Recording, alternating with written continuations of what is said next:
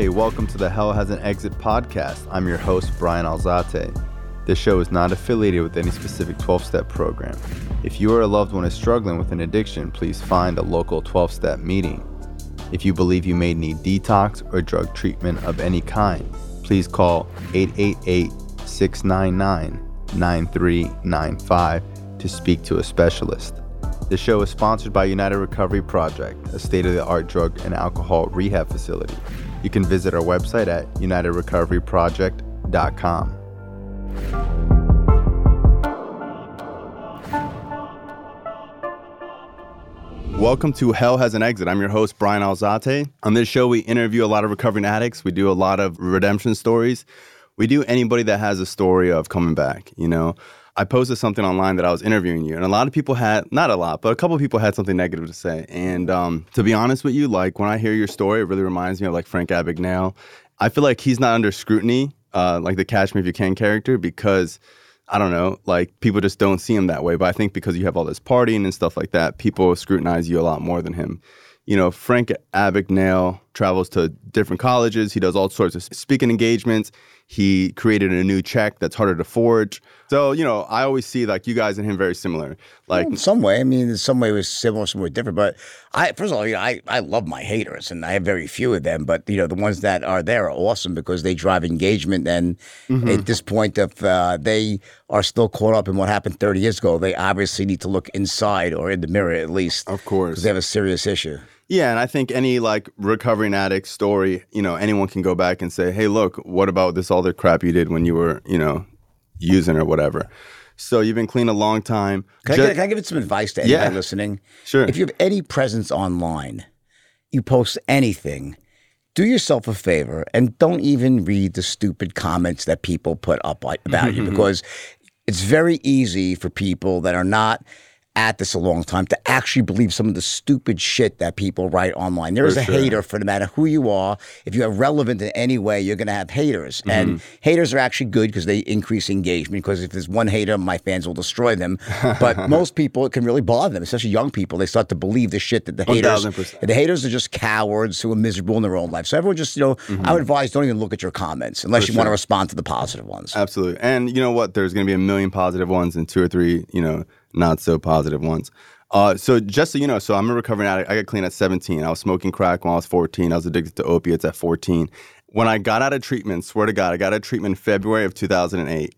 The first thing I did, one of the first things I did was go to the bookstore. And I went to the bookstore, and I'm a big autobiography guy, and I grabbed your book. And I remember I grabbed your, and like I could have grabbed any book. I remember I saw this book, and it was The Wolf of Wall Street, and I turned over the back, and I saw like, you know, gonna be a film by Leonardo DiCaprio, with Martin Scorsese being the director. And I read like a couple pages and I instantly was sold.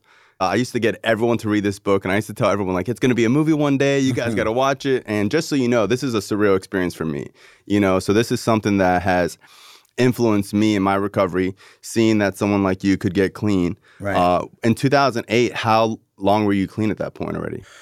So I got sober in 1997, April 17th. Okay. So it'd been quite a while, over a decade. Wow, that's cool. That's badass. So what was it like the 5 years before getting sentenced? Because this is Hell Has an Exit. We talk about like the nitty gritty.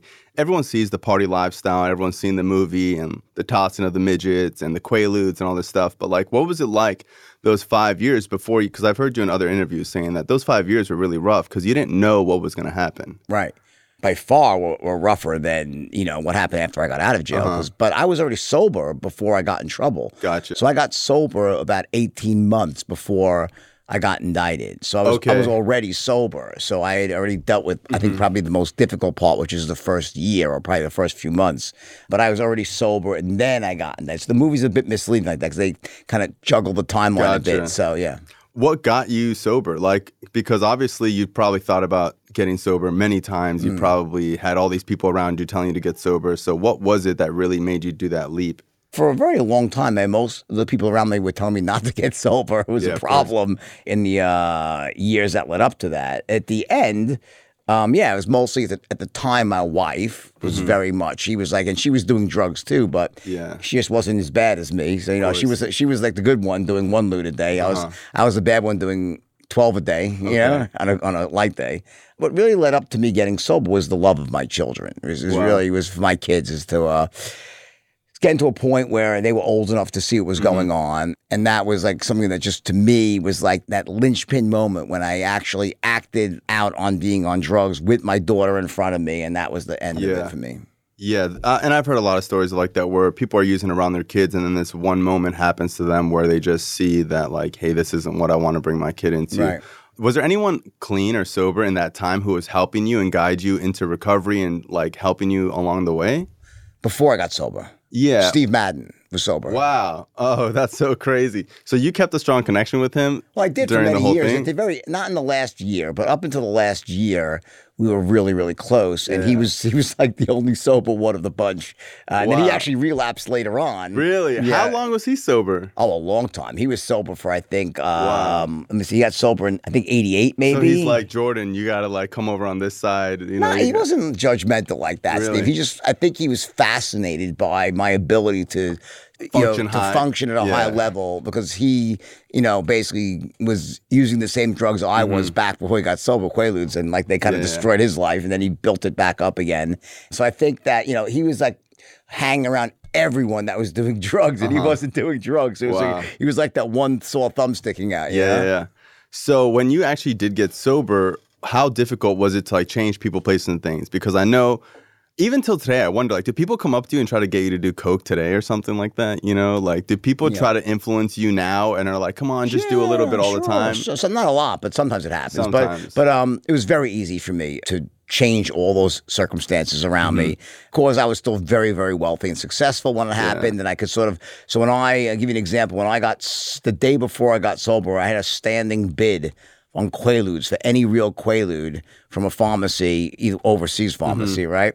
$50 a pill. And then when I got sober, the price crashed to $5 a pill, because it was like they flooded the mall. I was buying every one, right? I might be making that up. It's true. So when I got sober, I was sort of the spiritual leader of this whole group of people, basically, And Did other people start getting sober too? a lot of people got sober, yeah. That's so funny. Yeah, it became sort of out of fashion. Wow. So just for people that are listening, the movie makes it seem like you were still using, then you got arrested. No. But in real life, you were clean 18 months and then you got arrested. Yeah. What do you think would have happened if you were still using when they came? It's really hard to say. I mean, I have some friends that were still using when they got arrested. They weren't able to handle it as well? No, they were, because, what happens is forced absence, because then you're on, like when you're in pretrial, even if you're out on bail, they drug test you, right? And ironically, they never drug tested me once when I was on pretrial, because the guy knew I was sober. He never bothered to drug test me, Listen, I think that it's different for everybody, but the most important thing for me was that I was done.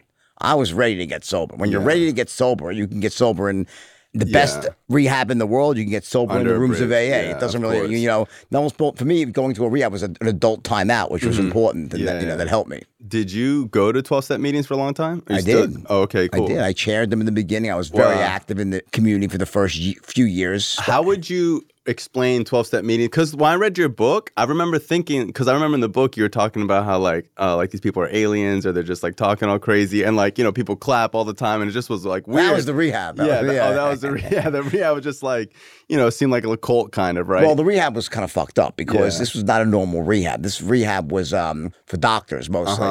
So people, like an LPN program. People were not there for 4 weeks. They were there until the staff said you're cured.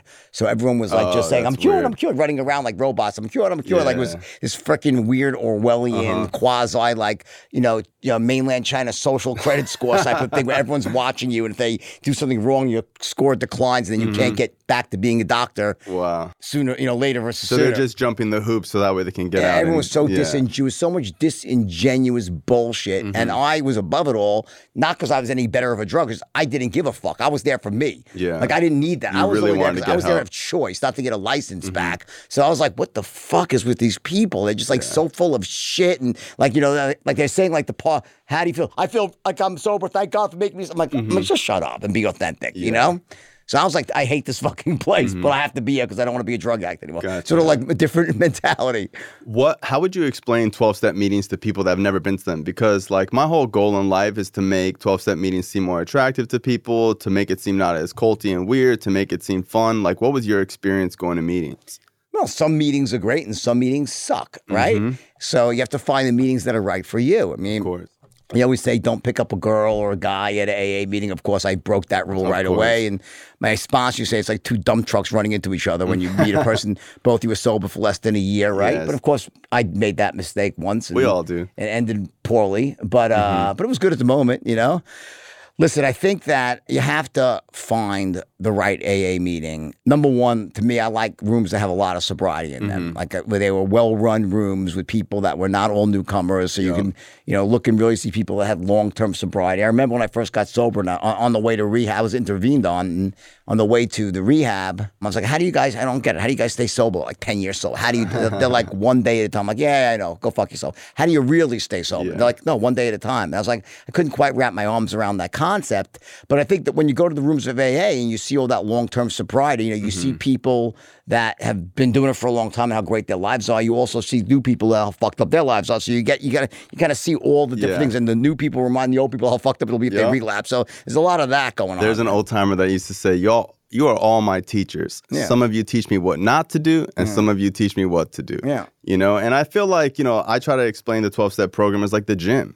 Like I saw someone the other day and they were like, man, did you know that I went to a meeting and some people were high? And I was just like, no shit, Yeah, well, it's a comment. I was like, could you imagine going to the gym and being like, hey, I went to the gym. Some people were fat. You know what I mean? It's like the Right. same concept. When you see a heavy person in the gym, you don't look down at them. You're like, wow, that guy's really trying to fight for his life, lose weight. It's like Yeah, it's a inspiring. good analogy. You know, when you go to a meeting and you see someone high, you shouldn't be like, oh, look at that loser. He's here high. It's kind of like, wow, that person's high. I don't know how many meetings you went to high, but when I was using, I never went to meetings. You know what I mean? I mean, like I think that people in AA, if you're in a room that really is like a real room, they are going to embrace you if you're high, and they're going to support you and not judge you because they've all been there, and I think you're right about that. I think it's a great analogy. Thank you.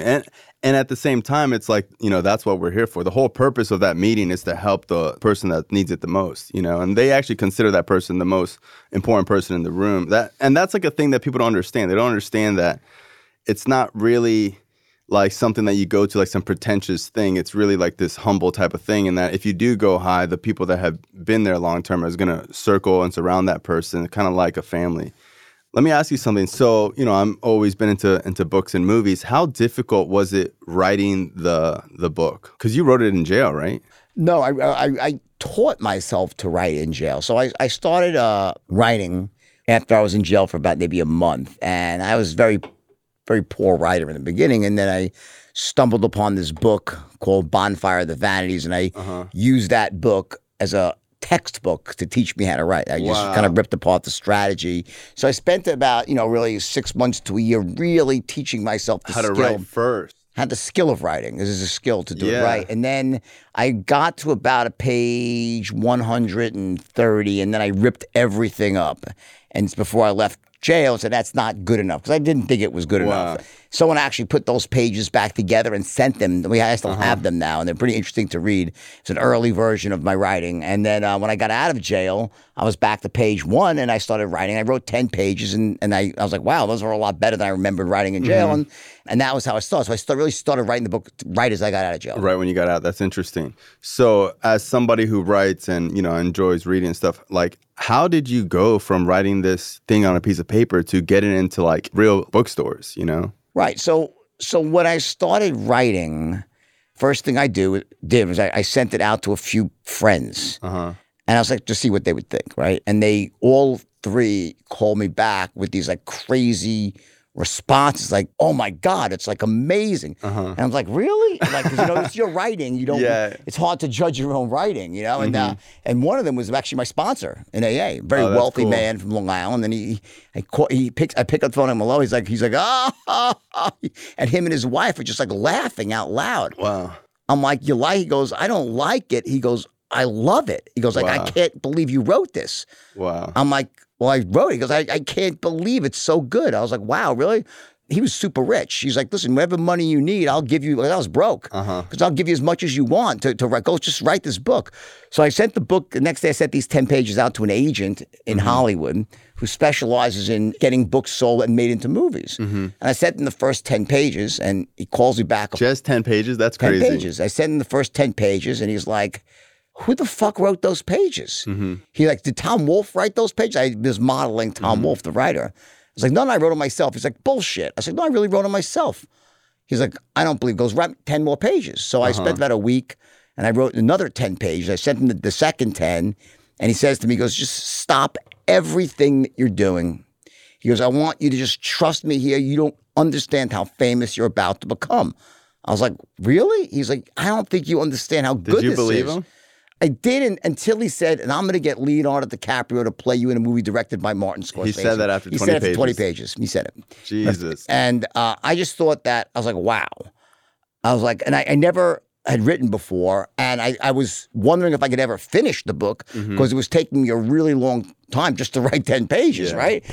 So I called up my friend. I said, I think I'm going to do this. He goes, how much you want? And he said, maybe like $500,000. He wired me $500,000. He's a friend of mine, very rich guy. He goes, just take the money, just lock yourself. So I had a little bit of money, and I locked myself in my house, and I didn't have any human contact for probably almost 11 months, except for my children. My children would come over, and they watched me just sit there in the corner and write this book. And I did a few other things in the beginning that were pretty smart. Like I backed myself into a corner I started telling people I knew I'm going to write a bestseller. Yeah. So I had no accountability. choice. Yeah. I sort of made it so like I had no choice but to live up to the promises made to my children and so forth. And then by the time I got to page 60, I sent the first 60 pages now to this agent. His name is Joel Gottler. He's a big agent in Hollywood.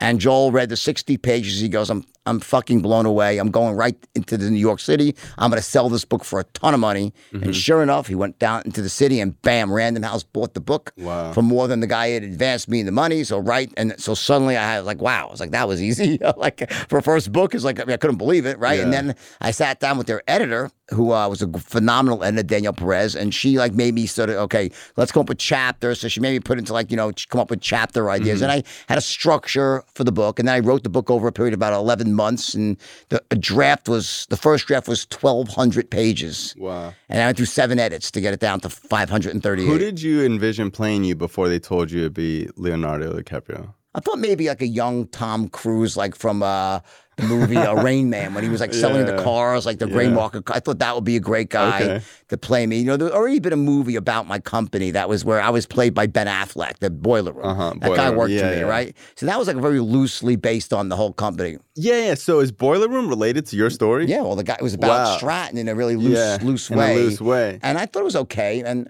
did they ever like ask you about it? No, when it came out, I started getting Google alerts when like they're saying it's about my life, and I was like, that's not really my life, but yeah, it's way cool. Whatever. And they're taking a bus. We didn't take a fucking bus anywhere. They're taking a bus to Atlantic City. But anyway, it was an interesting movie.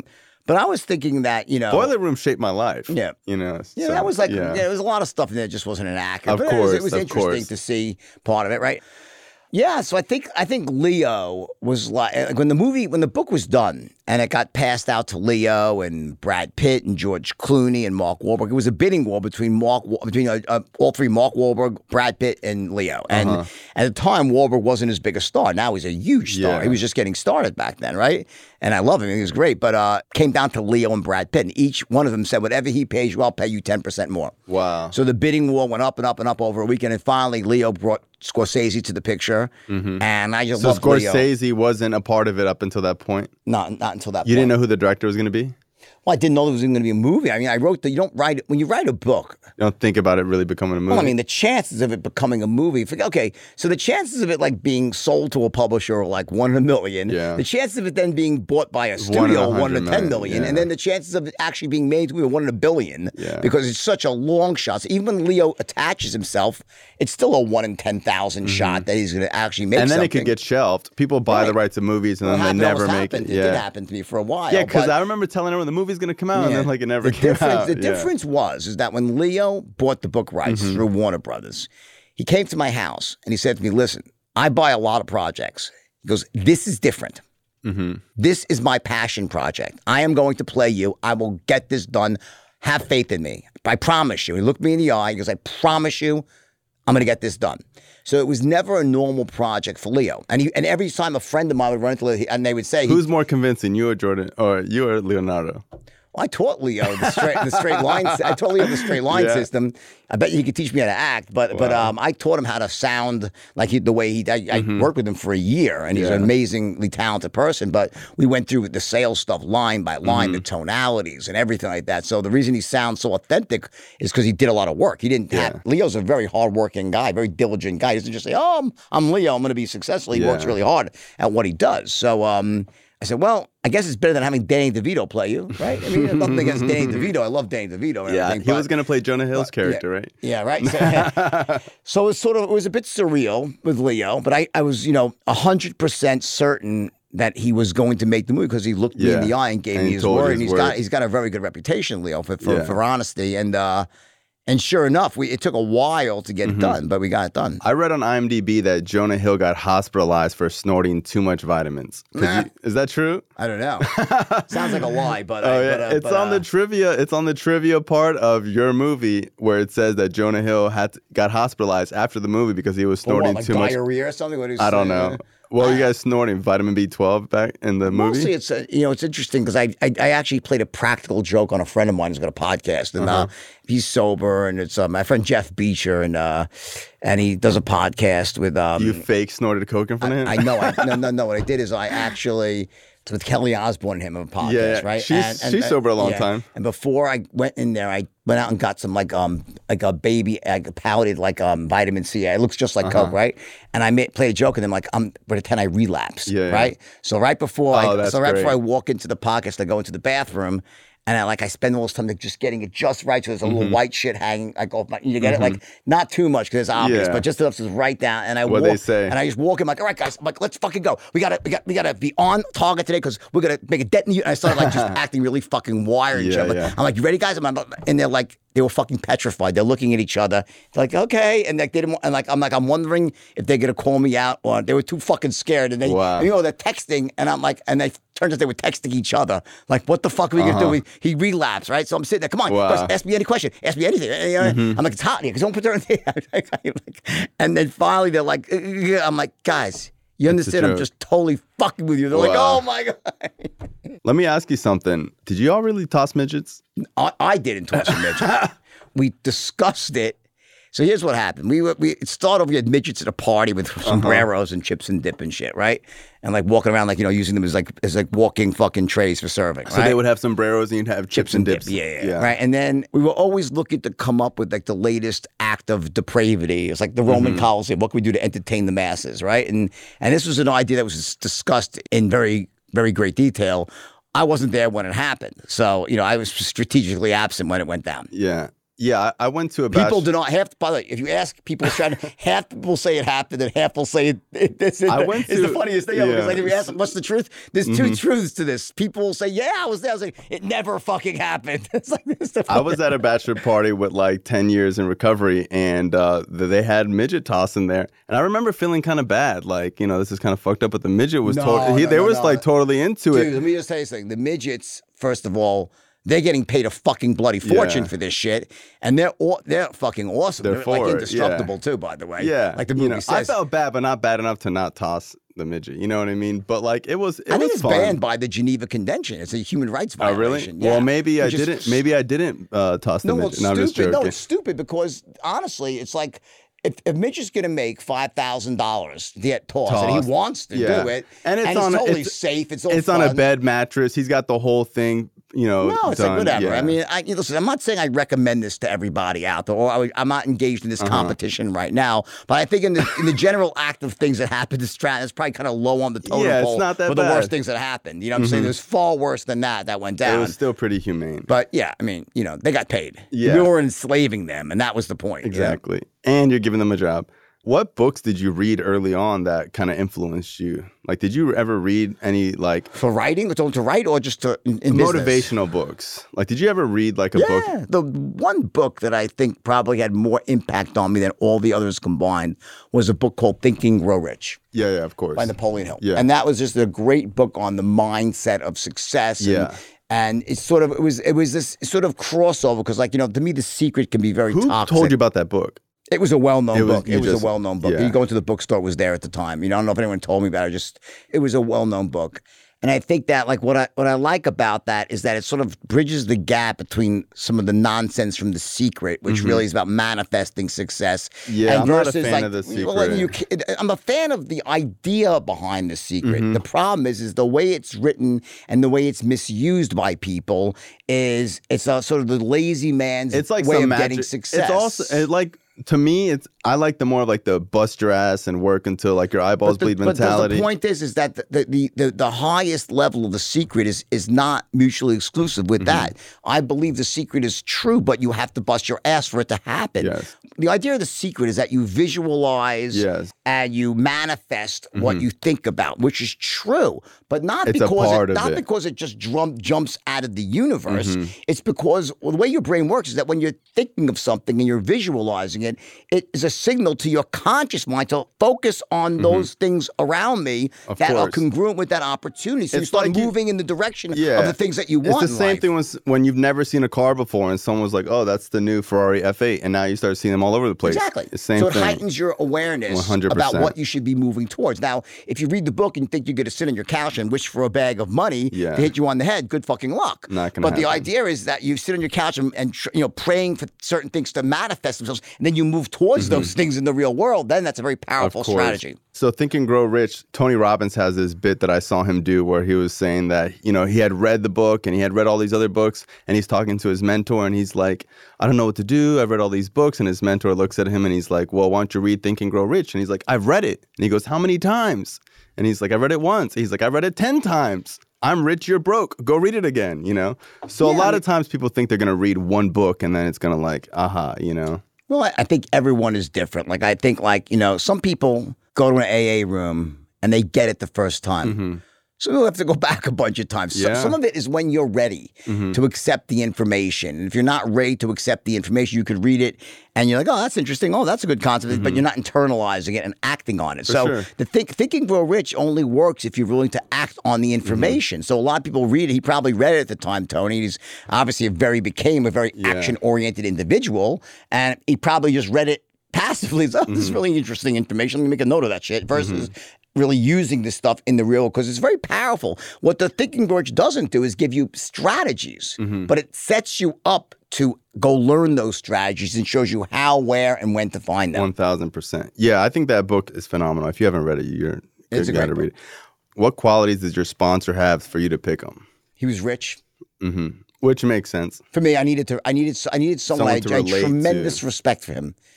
Tremendous respect. Out of all the people I saw in AA, he stuck out as far and above the sagest.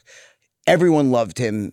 He was very successful, and he had the most fucked up story, just like me.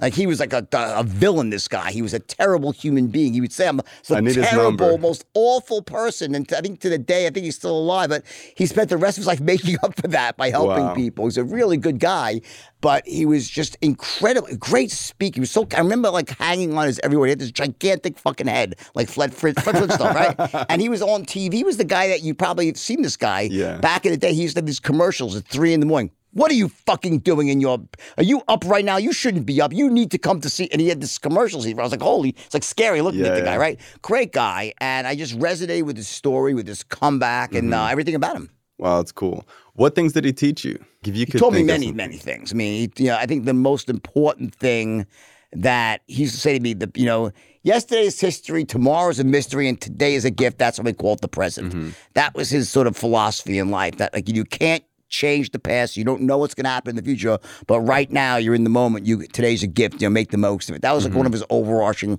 philosophies for life. Of course. And he was also just I think the other thing that he showed me was he showed me a side of being sober that was a very empowered side.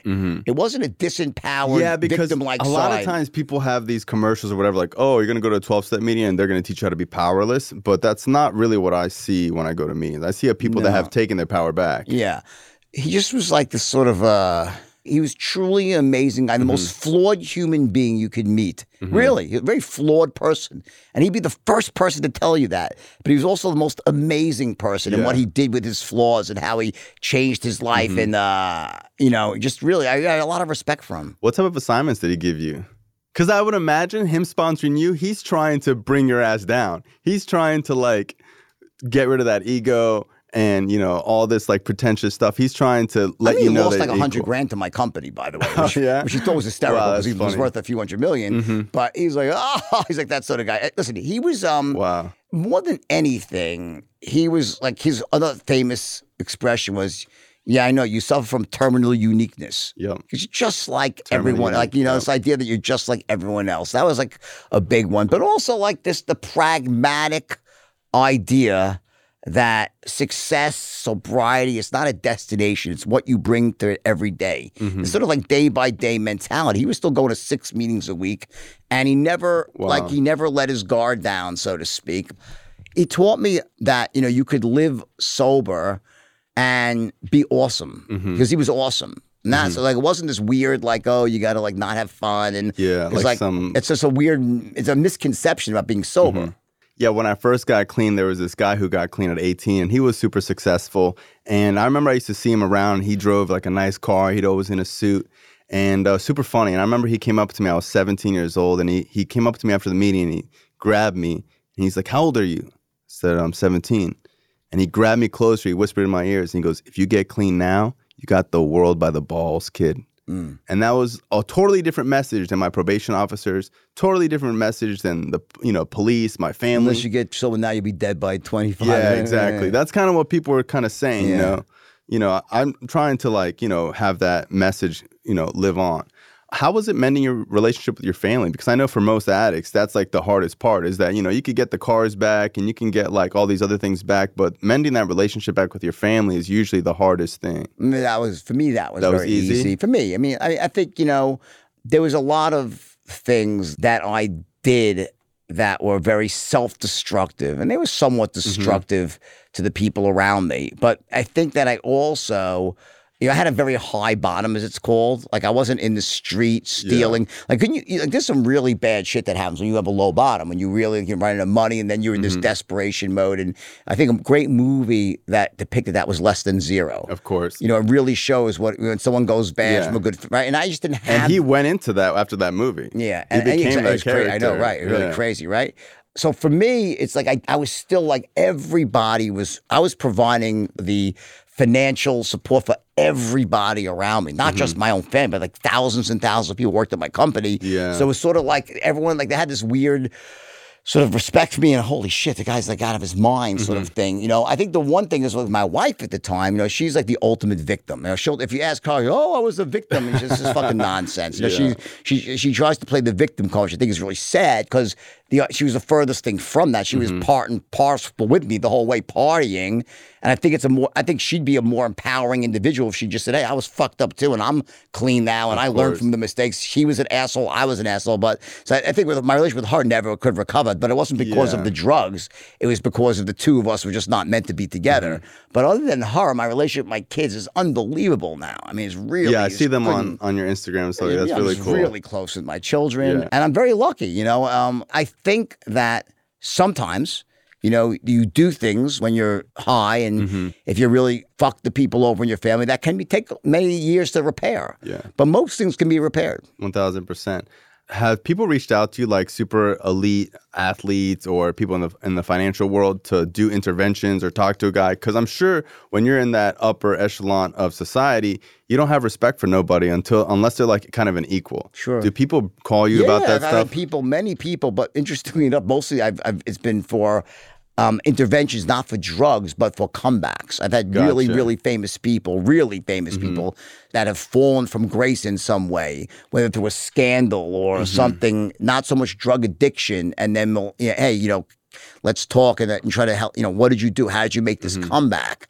But I think that I probably am the mentor without meeting them for like hundreds of thousands of drug addicts around the world, because I get the emails and the thank yous from all the people that were saying, wow, I was in jail, or I was fucked up, I read your book and I see your life now, and I just, it's like, it's my guiding light is your life. You know what I'm saying? People can look at my life. So I think like my mentor was Tom Wolfe. He taught me how to write. I never met him. Yeah. I was in jail, but I still used him as a mentor. And still so I think give him accolades now. Exactly. So I think that, people, I probably millions, maybe even people that were drug addicts that read my book, see my life, and used my story to empower themselves, which is awesome. That's awesome.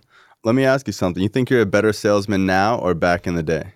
You think you're getting better over time?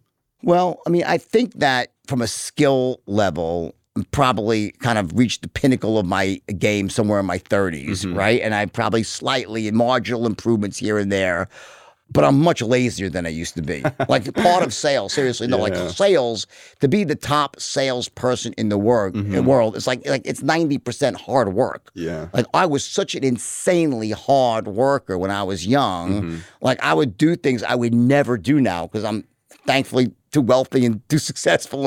And I'm just past that point in my life. So I'm the first one to admit that if you want to say who's the best salesperson in the world, it's probably the guy who works the hardest out there that has a reasonable level of skill. That person's going to, I teach a system called the straight line. It's very powerful. It takes people and makes them great. But those same people, you got to find the ones that really put in the effort and knock on the doors or pick up the phone or do the networking. Those are the ones that become the top closers in the world. So I would put myself at the age how about this? When I lost all my money, when I got in trouble at 36 years old, I went out and started selling mortgages. I would put myself against any human in the world that was selling mortgages at the time. And there's no one could have outclosed me then because I was hungry, I was into it, and I was using every skill I had. Nowadays, if someone says, let me think, I'm like, have a nice day. I'm like, next, this is like, I don't want to deal with it. You just want the lay down. I'll let my kids deal with it. Yeah. I'm not looking for lay downs now. Let me ask you something. How much money were you making at 25? $1 million a week. $1 million a week, yeah. $52 million a year. That's crazy. More than like $1 million a week cash, but I made a lot more in like paper when you're buying companies. If you walked in, let's say, Jordan Belfort now was able to walk into an elevator and bump into 25-year-old Jordan Belfort, what do you think you can sell him as to why he should stop living his life the way he's living now?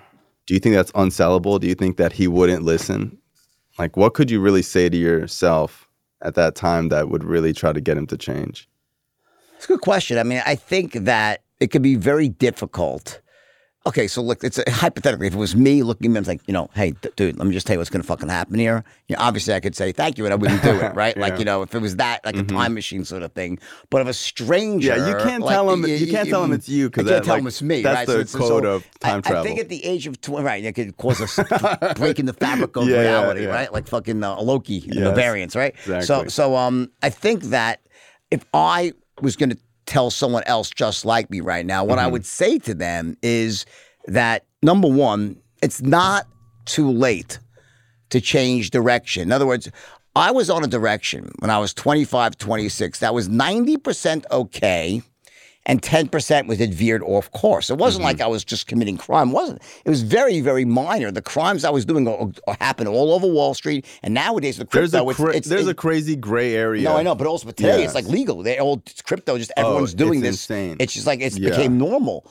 The mistake I made, well, let's say the mistaken belief I had, is I felt at a certain point that it had gone too far. This is how it's going, and there's nothing I can really do to stop it. It's bigger than me. I felt like I had lost control of it because it got so big, so fast. There were so many people involved, and that was untrue.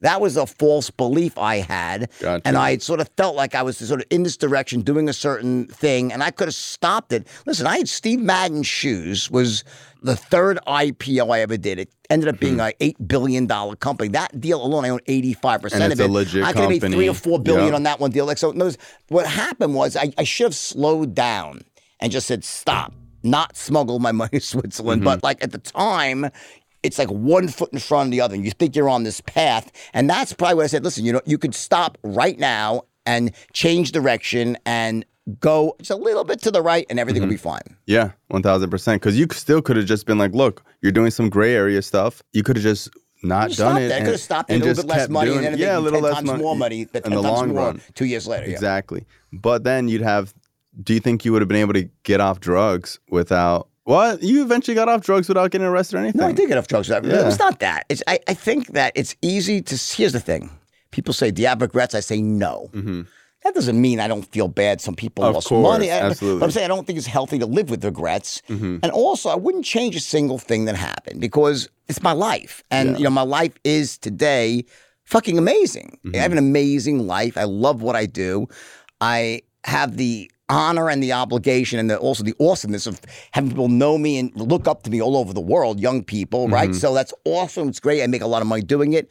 And it's a platform I've developed for giving people, hopefully solid wisdom about life and success versus a lot of the nonsense that you see online right now. There is so much nonsense that it's and there's insane. All these fakes and crazy. Wannabes fake gurus, and crazy. fake gurus. Sign up to my business course or whatever. I never, and I think, we brought by a guy who used to work for me, and he knows, Joel, he knows that, I never once, I knew I refused to ever do a business opportunity.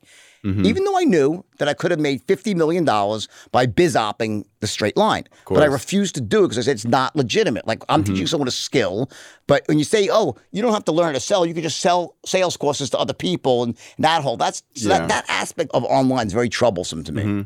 Let me ask you something. You ever think about, because I was thinking this on the way here, your movie and your writing is so good. You ever think about just writing movies and selling movies? So that was my original plan. So originally, I wrote the first book, I wrote the second book, and then I was commissioned for 2. And then I was like, well, I'm just going to be a writer. The only problem is I hate writing.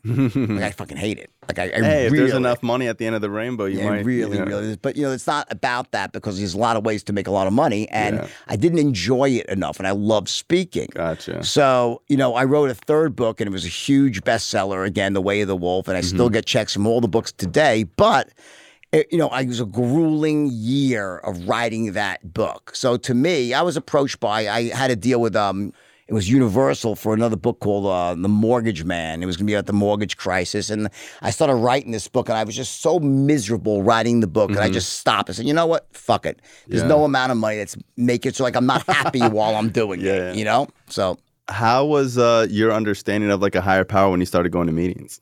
So I think to me, it wasn't so much I looked at it as a higher power like God sitting in a chair with white robes or anything like that. It was more about there's something greater than myself. It was more about I'm not in control of this whole thing. And I just have to not, you just can't will yourself into sobriety. It just doesn't work that way. So for me, it was almost like the rooms of AA were my higher power for a while. You know, I just used that as a sort of a way of saying, you rely on the power of that. But I'm a spiritual person, but I don't think that I believe that we're masters of our own destiny. You know what I'm saying? I think there's a force greater than us, but it's hard to verbalize it. So for me, I just, I didn't focus on that. I focused a lot on step 1. All right. And that was, I'm powerless over drugs and alcohol, right? That was the big one. And once I admitted that, it became a lot easier. Awesome. Real quick, what is your craziest gambling story? My craziest gambling story Because I saw that you were gambling a lot. I used to gamble. I don't gamble anymore because it's just too annoying. It's awesome. But because it's too annoying. Well, it's it's a deck is stacked against me. I hate that, right? But I think the craziest story is I have a couple of them. One of them is I went to we used to go to Atlantic City a lot because it was close to New York. We used to take a helicopter for 20 minutes, right? So once it was me and Danny and Steve Madden, this guy named Elliot Levine, complete degenerate, right? And one of a friend, my friend Brian Herman, another huge gambler. We went there and we were snorting so much cocaine in the helicopter and we're so looted out that by the time Danny had this thing, he used to get lockjaw. He'd take one hit and he'd be he couldn't fucking talk. That's what happens to me. He'd get lockjaw, right? And by the time we landed in AC on the roof of the Trump Castle, back then it was a castle, he could barely walk and talk. He was stumbling down and we all started gambling and I started playing craps. I was a really good craps player, a couple of $100,000 on the table, right? And Danny walks over and he puts his chips down and they're like, I'm sorry, sir, you can't play. I'm like, he's got cerebral fucking palsy. Oh, we're so sorry, sir. Make room. And he's thank you very much. And Danny fucking sits there and then we gamble on that. I probably won $250,000 But he's really that got night. lockjaw. Yeah. Wow, that's funny. Final question. So, everyone thinks it's like, great that you got off drugs, and I think it's awesome. You're, got an inspirational story. But I think it's even more fascinating that you were also this crazy, wild bachelor and had all these different women, obviously, in the book. And now it seems like you're in a committed relationship. How did you go from being the guy that like can swindle any girl to, hey, I just want to be with one girl, or, want to be in a relationship? I think on some level. You like matured out of it or something? Well, I think that like there's Jordan and there's Jordan on drugs, Like, you give me cocaine and, I'm going to end up probably in a brothel somewhere and, hoping to have the dirtiest one sitting on my face or something. I'm a terrible, awful human being on cocaine, like terrible. And people say, ew, ask anyone on coke what I just said. They'll say, yeah, me too. It's it's this terrible, degenerate drug that makes you do awful sexual things and it all seems okay. And like, it's like to think about it now is like just so bad. But back then it was so great, right? So number one, it was easy once I got sober. Because like just a lot of the acts were all in the process of being high. Then also, I think that just with age, I always say I did my best dating after I got married the first time, right? And also, the idea that when I suddenly got very wealthy and I came into myself as a man, I started realizing, oh my God, you can get almost any girl. Not to say that I don't mean that in a way like obnoxious, but I'm saying that all of a sudden a huge amount of girls that were very beautiful all became possible. So it's like a kid in a candy store. Now at the age, in my 50s, right? Like I have a wife, and like I could barely handle her. Like I'm not. It's like it's enough with I have one woman to try to satisfy. Okay, like it'd be the thought of even being with another woman is like fucking tiring to me. It's like there's nothing. I'd rather jerk off than be another girl. Hey man, let me ask you something. How did you guys meet? My current wife? Yeah. We met in Mexico, and she was modeling in Mexico, and she's from Argentina, and I was on tour, and I saw her, and we took a picture together. And I had my assistant track her down on Instagram the next day, and we started DMing each other, and that's how it started. Was she like, hey, you're the Wolf of Wall Street, I know you're like this, I'm a type pretty of good guy. salesman still. That's what I was thinking. When it comes down to it, I had to talk her off the ledge a few times in the beginning, but she's also smart enough to realize that the Wolf of Wall Street, is a character. It came out in 2013. It happened in 99 and 91, and this is a long time ago. Yeah. So I mean, I think that she was willing to take the leap of faith to judge me as I am now. But I won't say that it's not difficult for her and all the women. I had a wife before her was amazing too. Anne, Anne sometimes would back up on her that, like, how do I trust you? But what she did, I never cheated on her. But I think that at this point, it's kind of I have a pretty decent track record of being faithful under my belt. How did you know she was going to be someone that you want to, be with long term? Like, how did you, like, what qualities about her were you like, wow, like, I'm falling in love with this person? I think nothing collapses time like a good old-fashioned pandemic. We got locked away together during the pandemic, and you start to really see what it's like to be with someone 24/7, 365. And we were really compatible. We were living at the time. I was living in a nice apartment. I live in a house now, but I was in an apartment at the time, and we got along really well in a relatively nice but 2-bedroom apartment. And I was like, that's interesting. And she's beautiful. She's sweet. She's from an amazing family. She didn't speak a word of English when we met, so I learned Spanish to speak to her. So I learned Spanish. I didn't speak Spanish. So I learned Spanish very quickly. But now she's fluent in English. So it's that's cool. Yeah, but I think that you start to realize that there's always going to be another girl who's prettier, sweeter, allegedly. More of something like that. It's like the grass is it's truly, there's one thing I could tell guys out there. It's like, the devil is better than the devil that you don't know. Seriously, like, there are no perfect relationships. There are no perfect women. And every girl's crazy because every guy is crazy. Every person, people are crazy. We're fucking all crazy. So if you think you're going to find this perfect person out there who's going to basically just, be this amazing partner, it's really the opposite. It's about, do your imperfections match up well with her imperfections? And do you want to accept each other's shit and focus on the good stuff and build a life? And I think that that's something that you kind of learn the hard way, most of us, is that we are in the beginning think this, oh no, they said something that, how dare they? And like, I'll find better. Good luck with that, So. Cool. Well, hey, I appreciate you being on the show, man. It's been, truly a dream of mine to have this happen. Pleasure. I know you got to jet out of here, so I appreciate you. Thank you so much, man. Good luck. Thanks. No problem. Thank you.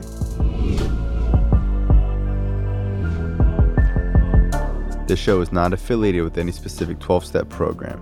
If you or a loved one is struggling with an addiction, please find a local 12-step meeting.